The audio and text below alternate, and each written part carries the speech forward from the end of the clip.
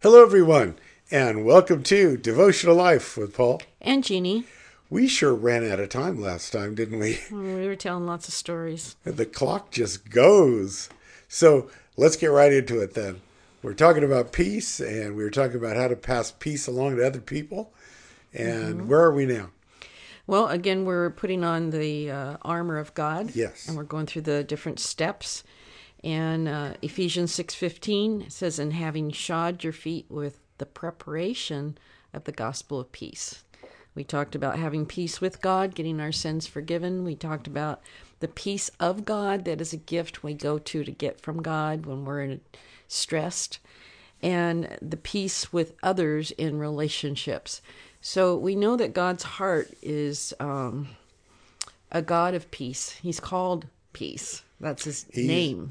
In fact, we're told that we're given the Prince of Peace. Right. Jesus is the Prince of Peace. And peace is not something that's guaranteed to just everybody, but it is a opportunity to have peace. Nicely put. So that's why we mentioned last time that peace doesn't mean that you just roll over on your back and milk toast and you don't ever speak up for what's right. But you're committed to representing God and treating others the way God treats you. Yeah, and it doesn't, well, like you said, it's a choice. So much of our walk here is a choice with the Lord. But you could choose to panic all your life, or you can accept God's peace, And then the choice of, in relationship with others, you have it in your mind, I will be at peace with others, like our verse was last time, in as much as possible with me, so on our side of the fence. So we've already got that in our mind ahead of time, that we intend to represent the Lord, and we tend to go in and not be troublemakers, but be peacemakers and help sort out and bring truth. Yep. So in doing that, when you come into a situation where maybe people are at odds with each other or they're not agreeing, and we mentioned last time that pride and ego can really get in the way, and so we humble ourselves before God first. James, Jesus' brother, in James 3:17, New Living Translation, he talks about wisdom, and we need wisdom when we go into a new situation or a situation that's coming at us. And how do I deal with it, Lord? What does it look like in order to have peace when in this? So it says in James 3:17, "But the wisdom from above is first of all pure." So that means my motives are not just to make myself feel comfortable or make myself feel right or to win. My motive is pure, which is God is always after our best interests. And so that I think that's what it's referring to. And it says it is also peace-loving. So we're talking about wisdom going into a situation. It's peace-loving, gentle at all times, and willing to yield to others. It's full of mercy and the fruit of good deeds. And it shows no favoritism and is always sincere. So I really want the best outcome possible. God's highest good Right, in every situation. right. And I'm not putting myself above anybody else. I'm That's not good. out to just make myself look good or rescue or be a part of a situation that all of a Teach sudden I somebody a fixed. lesson. Yeah. So again, this comes to pure motives. This verse talks about peace loving. So you've made a decision that you want to bring peace in. You're gentle. It means you're not usurping and putting yourself above them. Willing to yield. Full of mercy. Don't deserve mercy. Good deeds, shows no favoritism, and is always sincere. I want that, and I recognize that I really need God's help for that. Right. Well, remember when we went through the fruit of the Holy Spirit Yes. a couple months ago? And one of the fruit of the Holy Spirit is peace, which is under the umbrella of love. Right. So we keep talking about this over and over because I know it's true for myself.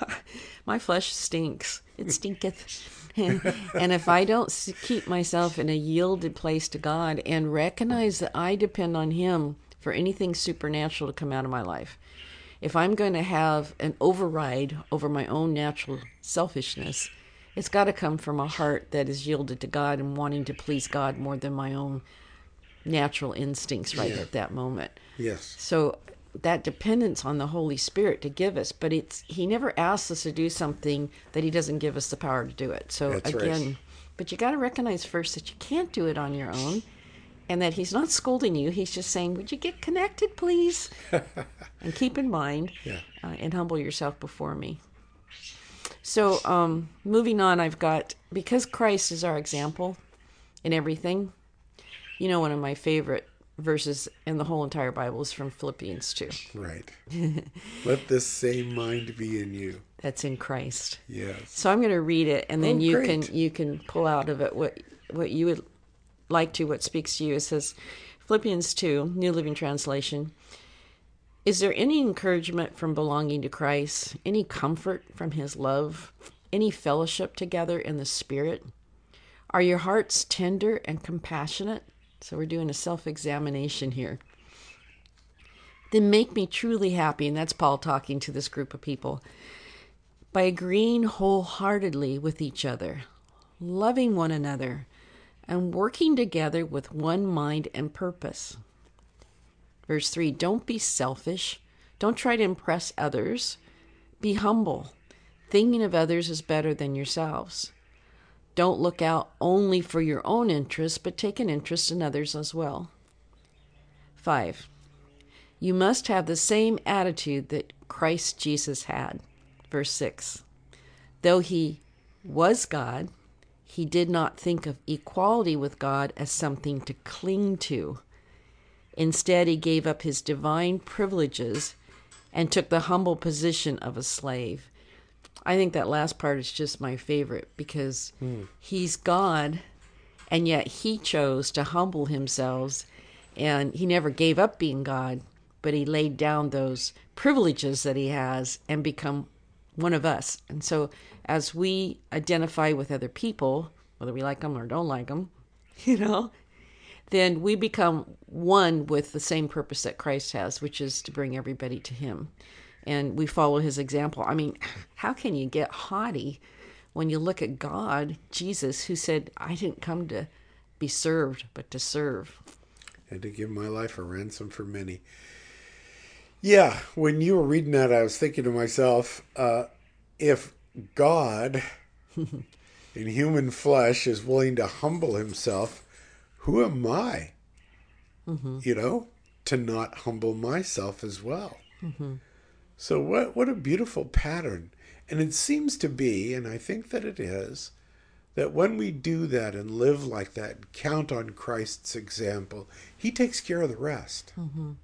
Takes care of the outcome. And because the focus gets off of ourselves, and it gets on Christ, and it gets on the purpose that we've set our heart towards, which is to be a blessing to other people. Yeah.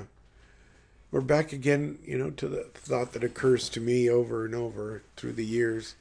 We're really called to a different way of living than we see in the world. It is totally different. It's hard to relate it because it's so different. And Christ is so different. And if I'm following in his footsteps, my life is going to be different. And what I think is going to be different. The way I see things is going to be different.